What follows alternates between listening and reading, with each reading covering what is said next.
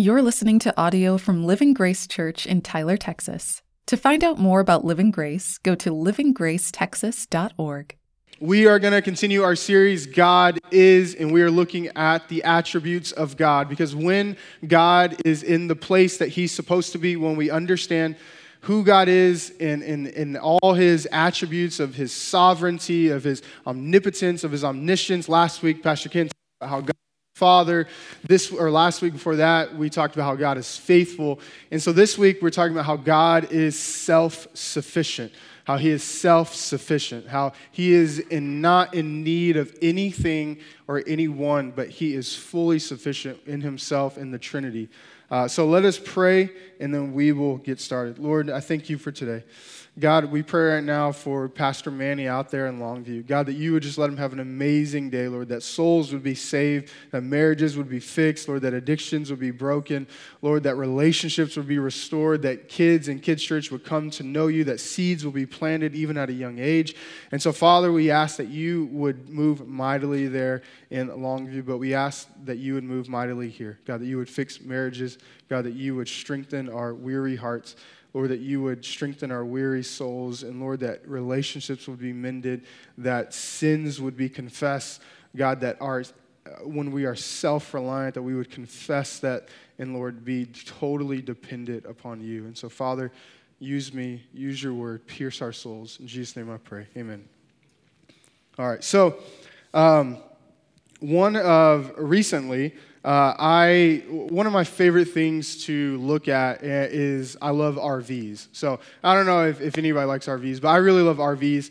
And for the past probably 4 or 5 months, it may have been borderline nagging, so maybe I should stop doing it. But I have tried to ask Jamie over and over, hey, would you be okay one day when we retire if we just move into an RV? And for the longest time, it's been no. But a few weeks ago, I was able to get a yes with a condition. And it was great, right? I'm okay with conditions because I'm like, that means we will hopefully one day, if the Lord allows, live in an RV. Because I just think about the idea just to travel, to not be stuck in one place, to see all the parts of the U.S.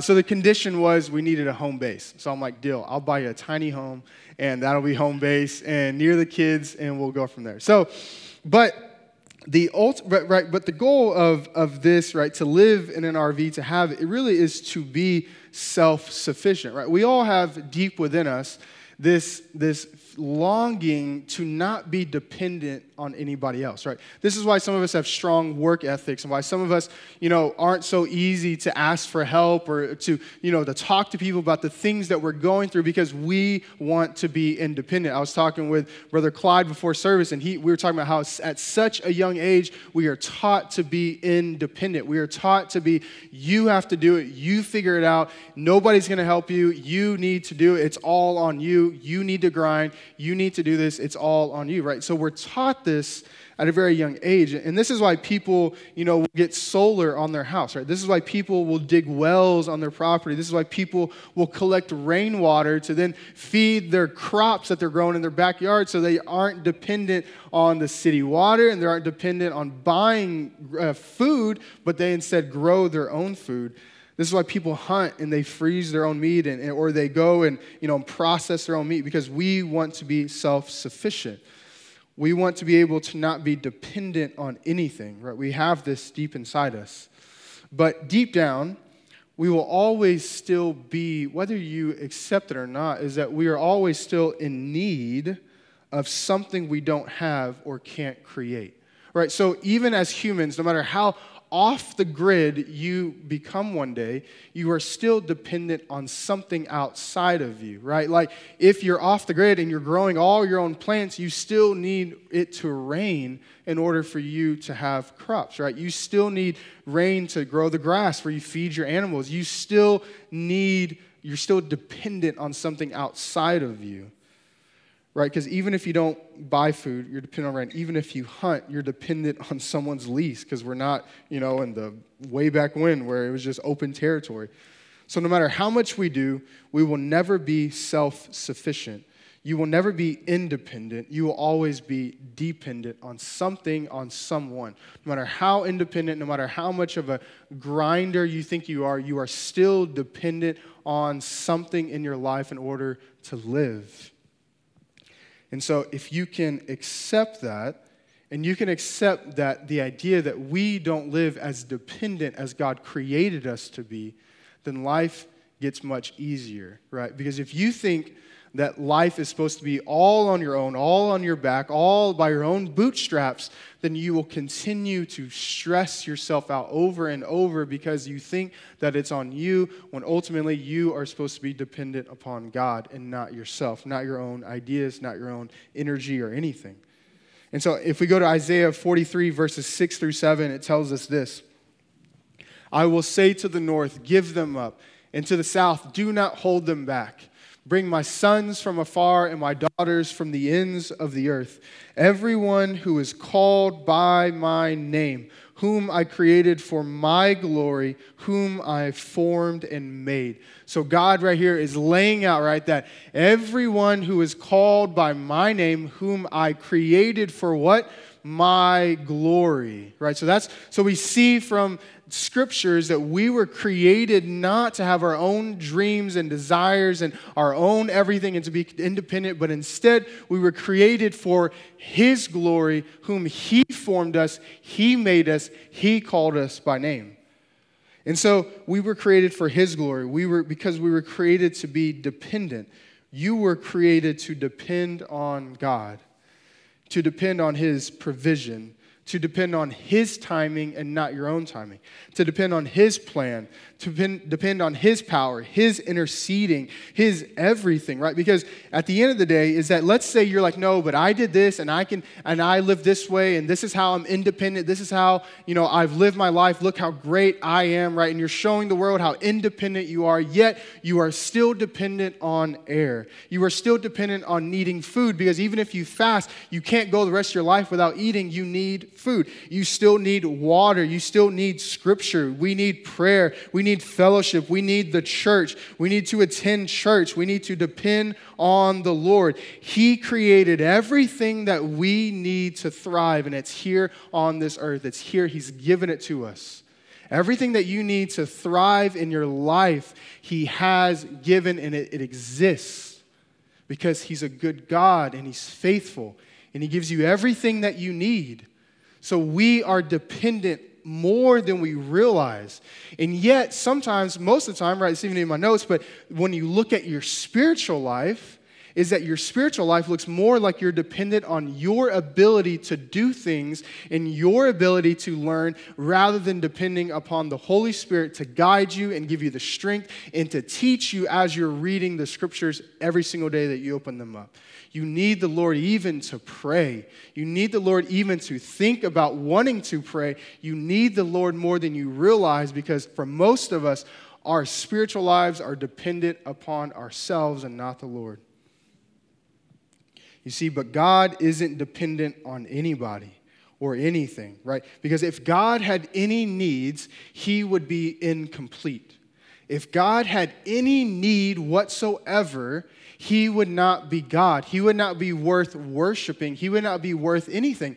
Because if He's in need of something, that means He's dependent on something outside of Him. And that's not the case, because God is self-sufficient. He's self-existent. He was here before the world was ever created. He created every single thing that we can touch, smell, feel, all of our senses. He created them all. And even the things that we cannot see unless we look through a microscope, He created them all. God is not in need of anything, and that's why He's God. He didn't create the world because He was lacking, for our God doesn't lack anything. One of the old dead guys, the ODGs, as I like to say, his name's A.W. Tozer. Fantastic guy. He's from Chicago. He says, he's passed away, of course, but he says this, when he talks about God, he says, nothing is above Him, nothing beyond Him. No one can promote Him, so no one can degrade Him. And then he continues and he says this: so were every man on earth to become atheist, if every single person was an atheist, it would not affect who God is in any way. To believe in God adds nothing to his perfections. To doubt him takes nothing away of his perfections, right? Our ability to worship God doesn't make God greater, and our inability to worship God as much as we should doesn't make him less. God is always God. He is always supreme. He is always self-existent, self-sufficient. He would still be complete if he never had created the world altogether, but yet he did. You see, it would be foolish of us to think that God is greater because we exist, or he would be less worthy if we didn't exist. Because the sun is still the sun, even if you were blind, right? It would still be shining. It would still be giving warmth, even if you couldn't see it or feel it. God is the only one who is truly self-sufficient. He needs nothing, and he has everything. So, this is where we come in. Because, if you're taking notes, this is my big idea, what I'm trying to prove. Because God is self-sufficient, he can supply all my needs. He can supply all your needs. So because he is self-sufficient, he can supply all my needs and all your needs. Because we must remember that God created everything that exists, right? We see gas at an all-time high. We see the stock market going up and down, declining, just all over the place. Interest rates are at an all-time high.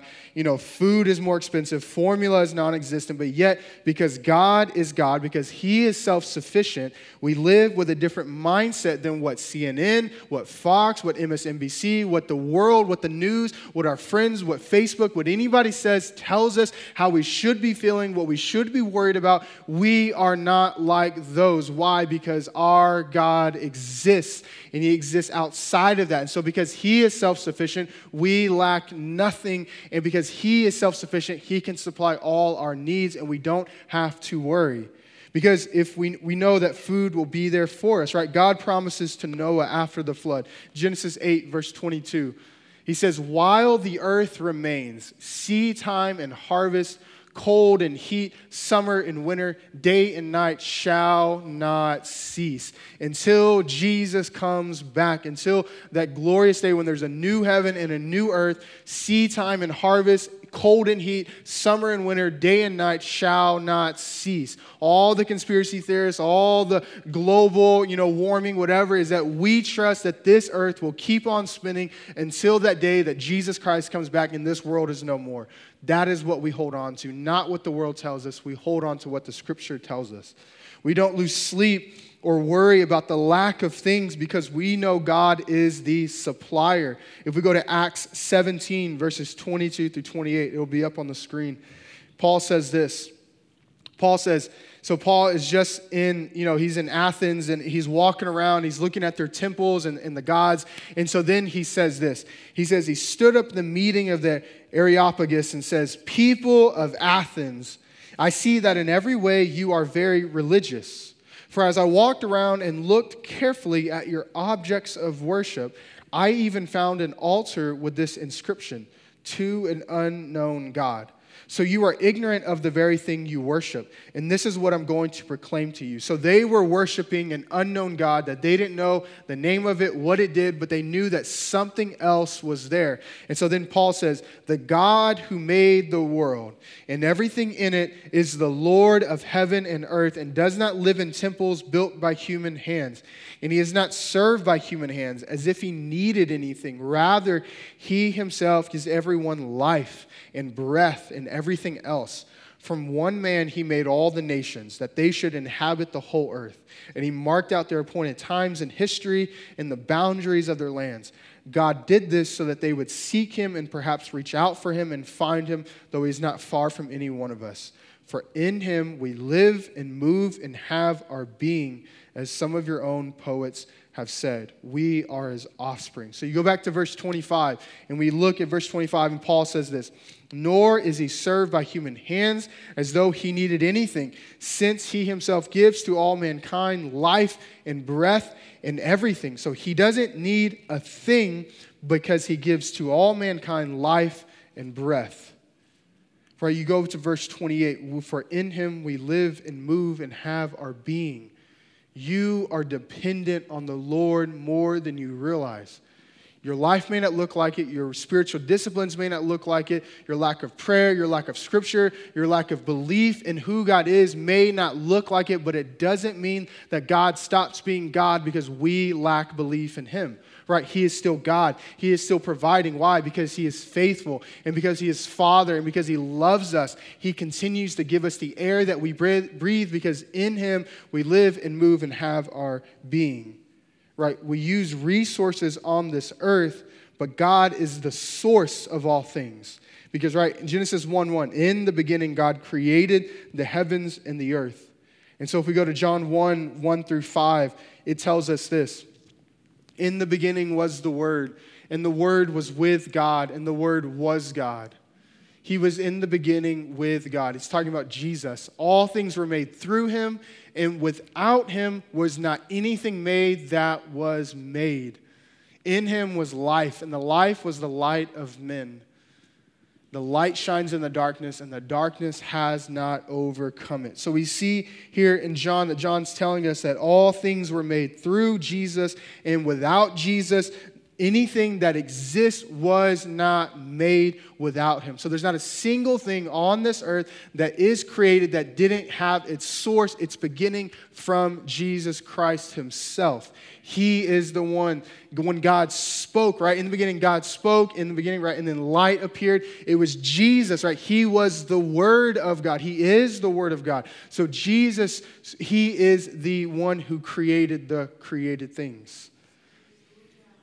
Yes. So we go to Philippians 4:19, and we see that Paul is saying, and my God will supply every need of yours according to his riches and glory in Christ Jesus. You see, God didn't need anything. He created everything. So because he is self-sufficient, he can supply all my needs. He can supply all your needs, right? Food, he can supply that. Comfort, he can supply that. Strength, he's got that for you. Love, look to Jesus and what he did for you on the cross. You want peace, he promises that. You want reconciliation in relationships, he led the way in that by going to you first, right? While we were dead in our sins, he sent Jesus to die for us, right? Jesus was the lamb slain before the foundation of the world. So we can look to Jesus and know that we have everything that we need. You need a job, he can provide that too, right? You name it, he can supply it. Now, I didn't say name it and claim it. I didn't say name it and manifest it in your life, right? Because there's this thing going around where it's like you got to manifest goodness, you got to manifest this, right? You got to speak it into existence, right? There's this teaching, right? But this is nowhere in Scripture, right? Because I didn't say that. I say you name the need and he can supply it. You go to the Lord with the need and he can supply it, right? For the Bible is clear that only God speaks things into existence. He's the one that created the earth out of nothing. Because if we could speak things into existence, then we are God and no longer in need of God. And we are dependent on nobody else but ourselves because we can do it, right? So if you go to Romans 4:17, it tells us this. Romans 4:17. I'll read it. It's not there yet. Oh, he's going? You got it? All right. As it is written, I have made you the father of many nations in the presence of the God in whom he believed. Who what? Who gives life to the dead and calls into existence the things that do not exist. God is the one who calls the things into existence that do not exist. Why? Because he is God. He is sovereign. He spoke things out of nothing. He created us out of nothing. And yet the whole world exists because he is God and we are not. And so we can trust that he will supply it. We can trust that our needs, he will take care of you. He has you. So let's go back to Philippians 4:19. It says, and my God will supply every need of yours according to his riches and glory in Christ Jesus. According to what he says? He says his riches. He says, if God is self-sufficient, if he created all things, if he owns all things, then that means his riches are endless, right? So his supply for us will never run out. Him being self-sufficient, Him not needing anything is good. Why? Because He gives because He loves us. He doesn't give us good things because He's lacking something. He doesn't give us good things. He doesn't provide things because He's like, I need you to love me. I need you to worship me. I need you to tell others about me. No, God doesn't need any of that, right? But instead, He loves us. And He wants us to enjoy this communion that He had since the beginning of time, before time began, with Him, Jesus, and the Holy Spirit. And so because of that love, He created us. And He created everything we need, and it exists in this world today. And so He can supply all of our needs according to His riches, which are endless. And so, because we are created in His image, it doesn't make us robots. Right? Because we are created in His image, it doesn't mean that we're robots and that we don't have choice or free will or anything like that, right? We choose things. But what I'm saying is that when we see what Christ did, when we see that God is self-sufficient, when we see that God is sovereign, when we see that God created, when we see God for who He is, it should cause us to return worship of Him. Right? So we see God. We see how wonderful He is. We see how amazing He is. And so in that, our response is worship. So one of my favorite things is basketball. And many years ago now, wow. But for those who aren't basketball fans, I have another analogy coming up, so just hold tight.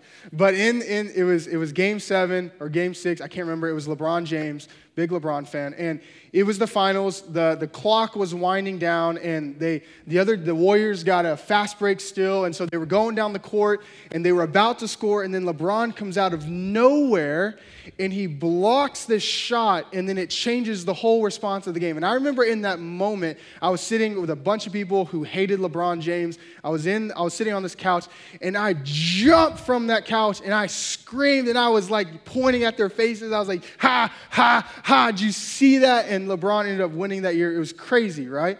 But I saw LeBron, he did this amazing thing, and then I got up, and my response was just to go crazy, right? It's the same thing if you go to a concert or a symphony, right? Where you go, and it's the final song. It's the final piece, and the song is climaxing. The music is building, and it's just building and building, and then at the last moment, it's just this huge just finish. The guitar, the drums finish, and they're hitting, the fireworks are going, or it's the symphony, and everybody just leaps up from their seats and is just clapping and clapping. Why? Because they are in awe and amazement of what they just saw and heard.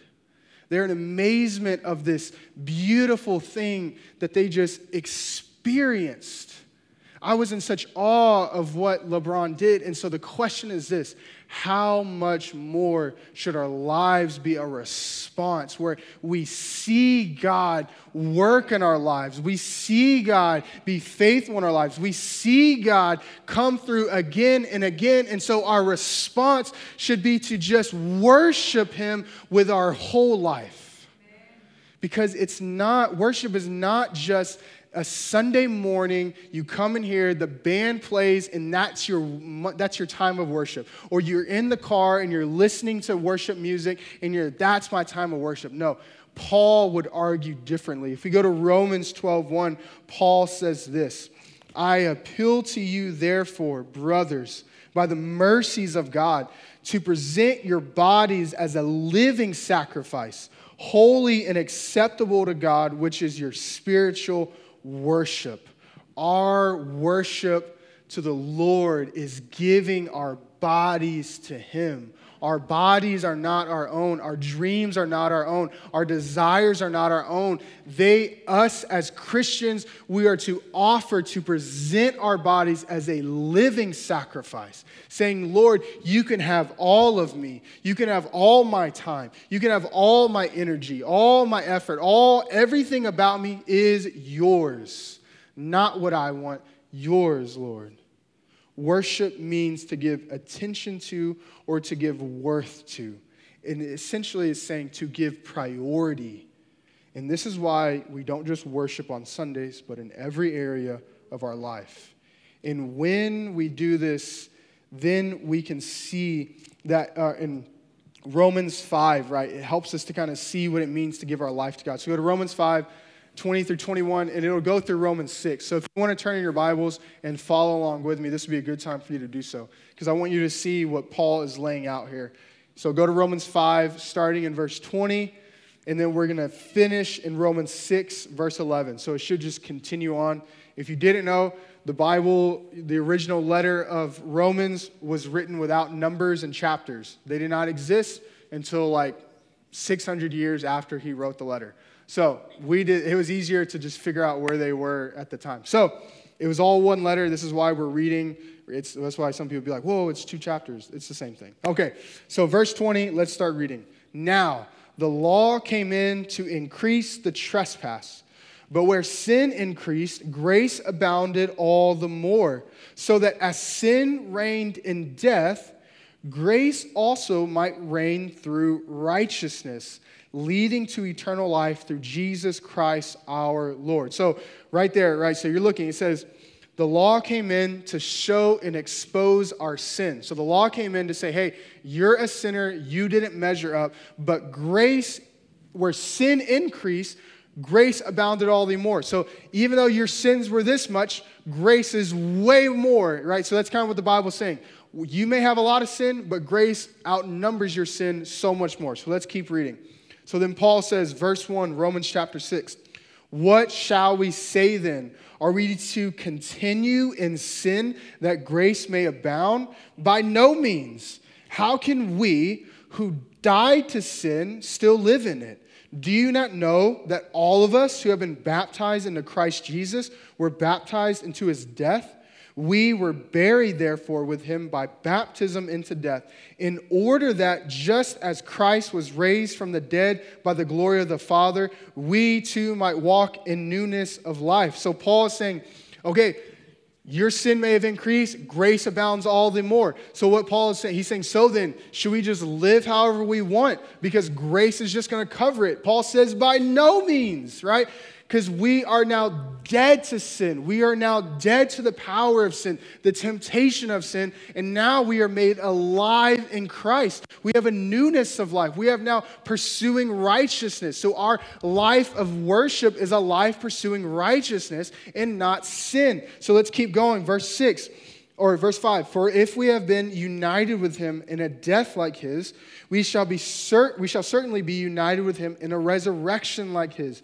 We know that our old self was crucified with him in order that the body of sin might be brought to nothing, so that we would no longer be enslaved to sin, right? You are no longer enslaved to sin and temptation in your life.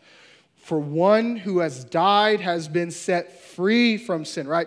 Past tense, you have been set free from sin so that your life can look like a life of worship. Verse 8, now if we have died with Christ, we believe that we will also live with him. We know that Christ, being raised from the dead, will never die again.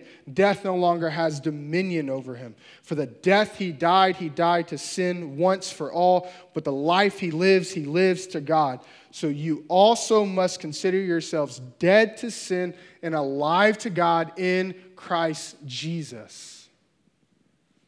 This is what it means to live as a living sacrifice for the Lord, is to live in a way where you see that you are dead to sin, that sin has no hold on you, has no dominion on you. Temptation does not have to win in your life. Why? Because you have been set free from sin. That is your identity now. You are no longer a sinner in need of a Savior, but you have been saved. And yes, you still sin and you still make mistakes, but now you have been set free from your old ways, from your old life.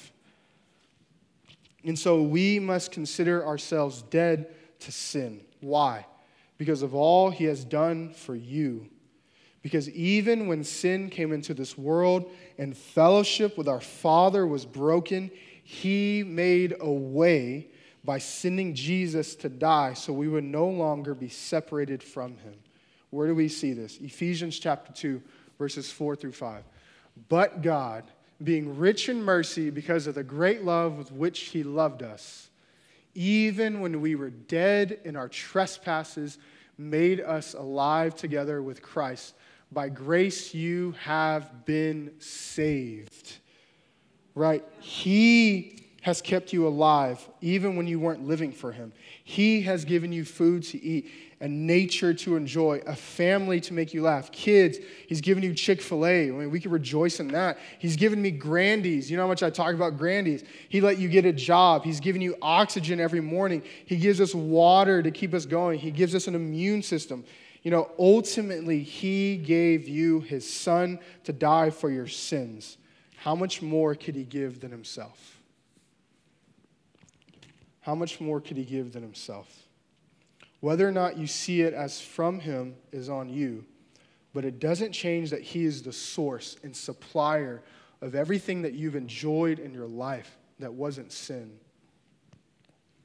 He did this out of love. And when we understand this, then we can be like the righteous one described in Psalm 112. It'll be on the screen. For the righteous will never be moved. He will be remembered forever. He is not afraid of bad news. His heart is firm, trusting in the Lord. His heart is steady. He will not be afraid until he looks in triumph on his adversaries. He has distributed freely. He has given to the poor. His righteousness endures forever. His horn is exalted in honor. The wicked man sees it and is angry. He gnashes his teeth and melts away. The desire of the wicked will perish. And this is what the Lord is inviting us into. When we see that he is self-sufficient, when we see that he has always existed, we know that no matter what life looks like, he can supply all of our needs. And we can be the one. Wouldn't that be great, right, to not be afraid of bad news? That when you hear bad news in your life, when you get a bad diagnosis, when you get a bad phone call, when you get whatever it is that you're not afraid in that moment, but instead your first inclination is to say, Lord, I trust you. Isn't it better to be able to experience that instead of hours and days of just stress and anxiety where your family doesn't get you completely, where your husband or wife doesn't get you completely, where you're showing that you don't really trust that God has you and is good and is loving, but instead in that moment when bad news comes is that we can be like the righteous one described in Psalm 112 where we will never be moved, that we don't have to be afraid of bad news. Why? Because God is God and we are not. And this is what he's inviting us into today. If you can stand with me.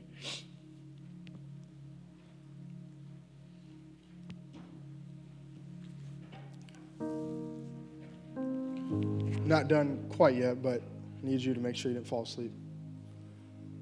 One of the best ways to live this out is by praying. One of the best ways to live out this idea, this understanding that God is self-sufficient and we are dependent upon him is by prayer, right? Because when we pray, we're saying, God, I'm going to be about your business while you take care of mine, right? That's what prayer is. That's one of the ways you can describe prayer. God, I'm going to be about your business, your kingdom, your righteousness, and let you take care of everything going wrong in my life. It's saying, God, I'm going to pray for the souls that are doomed to hell while you take care of my kids' sickness, while you heal my kids. God, I'm going to pray for the lost in Tyler, that you would give them a new heart while you take care of my situation at work. It's saying, God, I'm going to ask that you use me to make Tyler a city on a hill, that missionaries for the next 300 years come out of here to every city in the world while you figure out getting me a new job. God, I'm going to spend more time on my knees praying for your will to be done, praying for your kingdom come, praying for your righteousness to be reigning here in Tyler, in my life, at my job, in my kids' lives, in my coworkers. God, I'm praying on my knees that the lost would come to know you. And in that moment, I'm trusting that you're going to take care of everything else that I need before I even have to say it or ask it, because you know it, right? So we can spend more time on the things of God. Why? Because God is God and we are not. And he is self-sufficient and we can trust him. And so many a times we spend more time praying about our needs and our things. Why? Because we don't think if we bring it to God's attention that he'll never take care of it. And that's not the case. Instead, we say, if it was one sentence, we say, God, you know what's going on in my work. Now let me get to praying for these lost souls. And let me spend 20 minutes. Let me spend 10 minutes. Let me spend 30 minutes praying for every single person I know who's lost, that you would save them and you would open their eyes. It's, God, you know the sickness my kids are going through. I give it to you. I trust you with it. Now, let me pray for all these broken marriages that I know about for the next 30 minutes.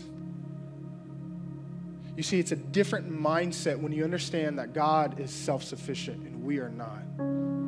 Because when we spend more time praying on our needs and not God's kingdom, it shows that it's like, God, if I don't do all this, then you're not going to do that, right? And it almost is like witchcraft, where it's like, God, if I do this, if I don't do this, then you're not going to do anything. Yes, he says pray and give these things, but what I'm saying is spend more time praying for the kingdom of God and the things of God rather than your own personal needs. Why? Because he's going to take care of them. He's going to fix those things in his timing, his provision, his way, right? Because our time on earth is short. There are too many lost souls. There's too many things in the spiritual world that are going on that we are not aware about whatsoever, right? I was talking about how, or I was listening to a sermon, and it was talking about how one of the greatest things that the enemy has done is show that we are not at war with him. One of the greatest things that the enemy of God's kingdom has done is to show that we are at peace with him. Right? It's not true. Because, right, Paul says, fight the good faith, right? He talks about Ephesians, the armor of God, how we have to pray, right? He says, pray, right, with prayer is the fuel for the armor of God, is what Paul's talking about in Ephesians. And so for too long, the enemy has deceived us and deceived me into saying that, hey, I don't have to pray for this as if we're at war, because really in my life, I'm living as if I'm not. And it was one of the greatest lies I've ever believed. And I had to confess to the Lord and say, God, I've missed it.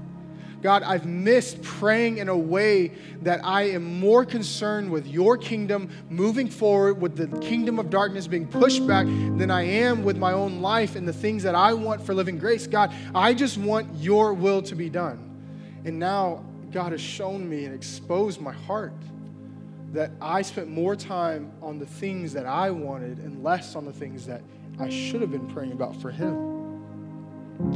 You see, yes, the gospel, our goal is that we would pour ourselves out in prayer. Because if not, he will find people to pray. He will cause us to pray. And the thing is, I don't want God to pass over Living Grace or Tyler, Texas, because we're not doing the most important work. Because my sermons won't change Tyler. Our having an amazing service on a Sunday morning won't change Tyler. Right? We could have everything correct and do everything right and pack this place out, have a bajillion services, but if we're not praying, then it is all for naught. If we're not praying, then it has no power to it. If we're not praying, if we're not a praying people, then there will be no seeds planted. There will be nothing done. Yes, the gospel saves. Yes, the gospel is what is the power of salvation, is what the Bible tells us. But prayer is what tills the soil. Prayer is what lays the foundation. Prayer plants the seed. Prayer waters the seed. If we're not praying, then if I'm not praying in the week, if I'm not praying in a way that I understand the spiritual battles that y'all are facing in a week, that Tyler is facing, that this world is facing, that everybody is blind to, then my sermons will fall on dead ears and will not matter no matter how much time I put into them. But I could do a sermon of 15 minutes, which some of y'all would love. And if I prayed my heart out the whole week, God can do more in that 15 minutes than can in however long we've been listening this morning. You see, God reigns over every country. He reigns over North Korea. He reigns over America. He reigns over Tyler. But prayer is what smashes doors down for the word to get in. Prayer is the power that wields the weapon of the word. Prayer is one of the ultimate ways to worship because it fully places God as supreme and us as his servants. Church, we must pray. We are at war with the enemy. And the enemy's greatest work is to make us believe that we are at peace, that our prayers don't matter, right? But what if the Lord showed that us as a church, if we started to take prayer seriously, if we started to pray seriously when we weren't here, that somehow, by some way, it would launch a revival of sorts if only we would have stuck to it. Right? But the problem is we don't see our prayers working. Why? Because sometimes prayer is not in the physical. We don't see the effects of it in the physical, and it's only in the spiritual. But we trust that God knows, and when he says that the enemy is walking around like a lion seeking to whom he may devour. And so we pray that God would use us to go and find those people and pray that when we talk to people that they would be open to hearing about Jesus, not about Living Grace. It's not about this church. It's about the kingdom. It's about the church as a whole. It's not about this church, but they would be open to any sort of gospel or to the gospel preached to them by any person who attends any other church in the area. Because it's not about us. It's not about Living Grace. I would be okay if Living Grace never got to be packing this place out if it meant that every other church got packed out on Sunday because of our prayers.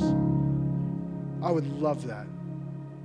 I would love for every other ministry in Tyler, Texas to be flourishing because we are praying our hearts out and we are sweating in prayer and we're crying in prayer and we're bleeding in prayer like Jesus did because we want Tyler, Texas to come to know him. And it's because we don't want it to be about Living Grace. We want it to be about God's kingdom and the kingdom of God moving forward. You see, I want to see the parts and people of Tyler that no one cares about to come to know Christ. I want us to be in the parts of Tyler that no church wants to be about. No church wants to have their doors in because they're scared that they might get broken into every single week. I want us to have such a presence in the places where churches don't want to go to so that God can move forward. Because here's the thing, God is already moving in those areas and I want to join him. And I want us to join him in prayer. I want us to join him in our presence in all those parts of Tyler. But that won't happen unless we pray. And that won't happen unless we see who God is and trust him. That won't happen until we believe we are at war with the enemy and God has called us to pray. Because even making disciples who make disciples won't succeed unless you're praying. Thanks for listening to today's sermon. We hope this helps you on your journey to glorify God by enjoying him and making disciples who make disciples.